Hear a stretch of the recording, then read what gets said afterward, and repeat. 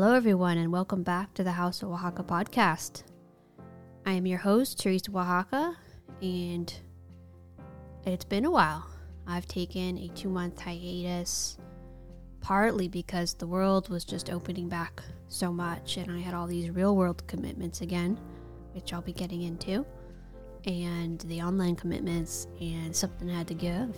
I also had an interesting last 2 weeks where I kept thinking I was going to start the podcast, and one by one, my interviews kept getting canceled, whether I was being interviewed by someone or I was interviewing them. So I don't think I've been the only one with a lot on their plate. And I say this to friends, art friends. I think it's just that with in-person shows and classes and things happening in full swing again, and then all the online commitments, it's just a lot, you know? So I am just sitting down to just talk to the microphone myself, just because I want to get another episode out, and I've got some new things coming on, and I'm really excited. So I'll just catch you back up. So I'm sitting here in my studio outside Washington, D.C., and it's a beautiful June summer day, and I've got this enormous geranium sitting in my window, and it's quite pleased with itself because it's now the only plant taking up the first floor parlor window, and it's probably been growing there for about 3 years, but it's huge. It now has more branches than it actually has roots. So it's quite amazing, and it's really overreaching. It's really outdoing itself, and that's kind of how I feel sometimes with my own artwork and artistic production. The amount of paintings I have, if you were to line them all up, I don't know if it would go a mile long, but it definitely is more than my little studio could have ever produced at one time. So that's kind of fun to think about as well. So the studio is like the soil, and then your artistic production and all the other things that you do art related are coming out of that. And it's just important to take some time sometimes to collect yourself so you don't feel overstretched, which I know a lot of my art friends are, and I am attempting not to be. So it's a strange thing between motivation and overwork, and I'm not sure that balance is ever clearly understood or defined. But when an artist isn't quite making enough art, I think that there's a sense of guilt for not working enough or not achieving enough, or perhaps a project taking too long, especially in the modern world where film and, even digital art, it can be so much quicker to do than handmade things sometimes. So that I'd like to be the champion for handmade art. I still think that there's a directness there that, done with mastery, can actually be pretty seamless and rapid and smooth as well. So I'm not throwing in the towel for representational painting yet. Still doing that. So yeah, I'm just getting ready to go up to my studio, and I've got a goldfish that I'm going to be putting into the top corner of a very tall new piece. It's part of a series called The Floating World, where I have a lot of figures in long lace dresses and flowers and birds and fish floating through blank backgrounds. So far, the backgrounds have all been shades of blue, so they could either be construed as a sky or it could be water. And now that I'm taking the plunge to mix fish in there, it's definitely blurring the lines. So I was going around taking some photographs at the National Zoo here in Washington, D.C., and there's a exhibit I really like called Amazonia, and I've been going there since I was a little girl, and there were these giant fish I'm going to blank on their name, but they're all scaly, and they're native to the Amazon River, and they're huge. And you can either look at them from above or from the side. And I've always wanted to capture them, but the water is just so murky, and the way you have to see through the glass, I'm not sure I'm ready to paint them yet. But there were some piranha that they also had at the exhibit. So I've been collecting piranha images from zoos around the world for a while now, and I really enjoy painting piranha. But yeah, I was looking for something like this fish from the Amazon exhibit, and luckily I happened upon a large goldfish. And so I've got this intention to paint a goldfish spewing up gold, and then it'll give me an excuse to sprinkle some gold leaf throughout the vertical portrait. So I'm quite excited about that. So that's my goal for today, and it feels like putting in the last piece of a puzzle, because I've been working on this painting for the past few months. It started out as a painting, or just as a blank canvas with a blue background, and it started out as a demonstration canvas for my Secrets of Flowers class. So I was, and still am, giving a series of online one-day lessons. People can take them all, or they can just take one at a time. And there are old recordings that they can also purchase from me. So I did the rose, the sunflower, the lily, the alstroemeria, and the daisy, and the tulip. But some of those flowers are in this painting, and so I went ahead and painted in a kingfisher who was diving down to the blue, and then I put in a life-size self-portrait in there. So the painting's really coming together, and I'm enjoying inventing all these little geranium petals that are just floating and balancing out the composition. It feels like sprinkling confetti around. I'm really enjoying that. But there's a section at the top, and I know I wanted to put a fish into this series, so I think it's finally time. So I've worked out the next puzzle piece, and it's going to be my goldfish, which I shot through the glass at a local pet store while I was buying birdseed. So that was random. I didn't expect to find the goldfish there, but I got some good shots, so that's what I'm going to use. And I'm going to put some gold leaf on the linen canvas, which will be fun too. So that's my goal for today, and it's just so nice to be surrounded by this beautiful weather, and I've got so many geraniums just in all my windows, and the old ones are just taken over. They're huge, and I'm able to use the flowers all year round in compositions and just as decoration. Even right now I have a little vase of 6 different types of geranium blooms and some peace lily flower cuttings. So it's just cheering up the studio. They make great cut flowers and great potted flowers. So every year I go and I collect a few more geranium varietals. And this year there seems to be a lot of great Ilanos. I'm not sure if I'm saying this right, but they are mixed. So they'll be pink and white, or fuchsia and pink, or versions of that. Just variations, almost like a piebald geranium. Previously, I mostly just had pure white, pure red, pure salmon, pure pink. So it seems like they're getting inventive with the geranium types. It's really exciting. So I'm trying to grow some more monster plants and do some more geraniums. And speaking of which, I just wanted to talk about some upcoming classes I've listed. I do have a painting geraniums class on July 16. It's Eastern Standard Time from 1 to 6 p.m. It's an online class. You can sign up and participate live, or you can sign up, watch the recording. So that'll be offered July 16th.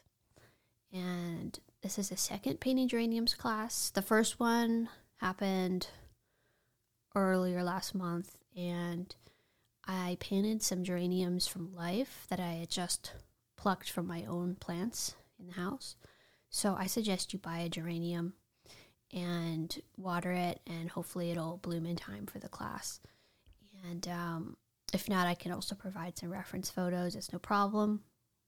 But I was painting this white geranium from life, and I'm familiar with painting flowers from life. The interesting thing is they always turn their heads to get more of sunlight, and depending on the weather, they'll bloom or they'll shrink if it's cold. But if it's warm and sunny, they'll usually open up a lot more. And so this one was turning its head, except if you've ever seen the globe-like bloom of a geranium, they're quite interesting. They kind of look like hydrangeas in a way, but they can have up to, I think I've seen like 20 buds on one stalk, and then they'll all bloom in succession. And so at the height, you'll just have this giant globe. And if you stick them in water, they even get twice as big because they don't have to, I guess, share nutrients with the rest of the plant. So they get huge. Smaller plants that haven't developed as much won't get as big. They tend not to have as much pods, I suppose. So they might have just 7, but they're still pretty. So I was painting one of these smaller ones, and each head was turning separately in a different direction at a different time. So it was fun trying to paint it. It was really moving on me fast. And it came out really well. So I definitely want to do a few more geraniums and do that class again for people who missed it or people who are interested. So you can check out my website, teresaoaxaca.com, for that. And then coming up also online on July 30th and 31st, I have a still life painting drapery, natura morta, and flowers. So natura morta is just like the Italian word for still life, although it translates to dead life. But in this case, I do drapery, I do dolls, flowers. When I do the flowers in this class, I do them in a different way. They're not the same as the one-day floral classes where we really focus on just one flower and we get into really small details with small brushes. This one is more of a general loosely painted flower. So it's a flower amidst a whole backdrop of drapery and dolls and other things. We cover a lot more canvas faster. You still get a very finished look, but it doesn't have the studied botanical illustration quality of the single flower classes. So I just wanted to make that clear. So if you wanted to take the still life class and you saw it had flowers, and then you saw that I had a geranium class, they're not the same thing. They're going to be very different techniques. So with the single flower class, we don't even do a background. We just do the flower. And it almost has a trompe l'oeil look, and it's just by itself. And we get into like size 0 brushes, really tiny things. It's really cool. I really like doing it, so I'm going to keep posting more of those. And I have one in-person class this month coming up in 2 weeks, June 18th and 19th. If you happen to be in or around Alexandria, Virginia, I'll be teaching an in-person portrait painting in oils workshop at the Art League School in Alexandria, Virginia. So that will be fun. And I demonstrate from life. We have real life models, no cameras around, no Zoom, all just in person. There's a nice sandwich place and a nice place to view the waterfront from. It's a really good area. So I would love to see you there. And that's my last in-person workshop in the United States this summer. Going back to Europe for the first time in 2 years. I'll be in England, in Stroud, which is in the Cotswolds. And that'll be a workshop from August 26th to 29th. Also oil painting portraiture, but over in the UK. We'll have real models. I'll be painting from life. We'll do some fancy things with the background. I'm fond of taking flowers and abstracting them using a lot of palette knife work and working them in with the composition and getting some of the flower colors from the background into the portrait. So we talk about skin tones, we also talk about light, and then we talk a lot about these bouncing colors, these reflected colors that bounce around from the flowers in the background into the portraiture. So I'm looking forward to that one. And I've never been to Stroud. I've been to Wales. Speaking of Wales, I will be returning to Wales in September, September 12th to 15th. There will be an in-person class in Cumdee or Crickwell, UK. I am really bad with Welsh pronunciation, but I'm told that the translation for Cumdow or Cumdee is the Black Valley. So I'll be in Wales, beautiful national park, hilly, rolling hills, lots of sheep, cows, cool weather. It's going to be fun. And the school is the Welsh Academy of Art. And it will be in I believe, a 19th century stone school building, like an old kind of school building with fireplaces. Sometimes we light the fireplaces. And we're going to have live models. And this is going to be drawing the portrait in charcoal. So I have a charcoal drawing technique, which is more adapted to line as well as blending. And I use a lot of hatching. Some people say that the technique looks a little bit like a John Singer Sargent drawing. Of course, it's not. I mean, he's a master, but I did look at a lot of John Singer Sargent drawings when I was sort of getting back into charcoal after I took a little bit of a hiatus. So he's definitely an inspiration.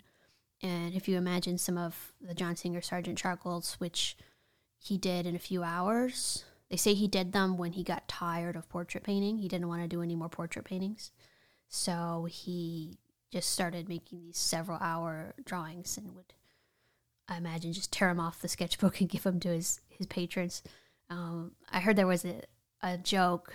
If you were a lady, or you were sitting next to an Edwardian lady at a dinner party, and you didn't know what to say to her, you would say, "So how did you like your John Singer Sargent drawing?"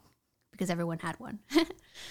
So he's, I guess you could say he's the mascot, but I'm not claiming to actually understand or know any John Singer Sargent techniques. But anyway, you can see some of my charcoal work on my website at teresaoaxaca.com. And though there'll be one extra special thing about this class, I am teaching a special paper marbling technique. So I've upgraded my paper selection. So I'm still using charcoal, but I'm using a thicker, higher GSM paper. And I am going to be showing how to marble it in a certain way where you can tone the background any color you want. And you can also be a little free and come up with these sort of swirly colored patterns. Again, you can see these on my website. All right. And there are more classes coming up. I'm just going to mention one more. Just get the Europe covered, and then you can go to my website to see the other ones. But I'm going to September 5, 6, 7th, and 8th, 4-day oil painting portrait class in Florence, Italy. So those are my summer classes, late summer classes. And I'll be enjoying getting back to Europe and, making this little sojourn again. I'm sure I'm going to visit a lot of my old favorite museums and explore old city streets again. So I'm really excited about that. So, well, that's my announcement for today. I'm just going to mentally prepare myself to go back to the studio. I've been sprucing things up a little bit. About every 6 months, I do a thorough cleaning, and I actually try to get rid of dust mites and any kind of powders, like charcoal powder, pigment, especially pigment. Pigment can be toxic. If I do store a lot of bags and jars of raw pigment in my studio. Sometimes things get out. So I'm just going to go out there and sort of like polish the floors and, get everything nice and clean and think about my goldfish. So sometimes people like to start the day with preparing their palette. I mean, of course, you have to do that too. But if you're ever feeling uninspired, it's always great to just start tidying up a little and getting your palette ready and make a cup of coffee or tea, and then you'll feel pretty inspired before you know it.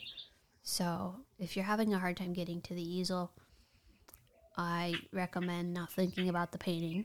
That's the hard part. Maybe just think about the cup of coffee and, touching the art materials and being up there. As I've been rummaging around up there, I keep finding my collection of Chinese brushes, which are for ink painting, and I'm getting really inspired, and I'm trying to think about some drawing series that have been in my head that I want to start working on. So maybe I will do a little bit of oil painting, do a little bit of ink painting. I'm already excited thinking about all this, so that's nice. I guess that's my morning meditation for the day. So yeah, I guess if you're an artist and you're looking for a way to get into the studio, try doing a meditation on some of the things that you enjoy about your studio and what you want to accomplish up there. So I will sign off now, and hopefully I'll be bringing you some interviews pretty soon. It's just been amazing how many cancellations there's been. So maybe you'll hear me talk again, or maybe we'll hear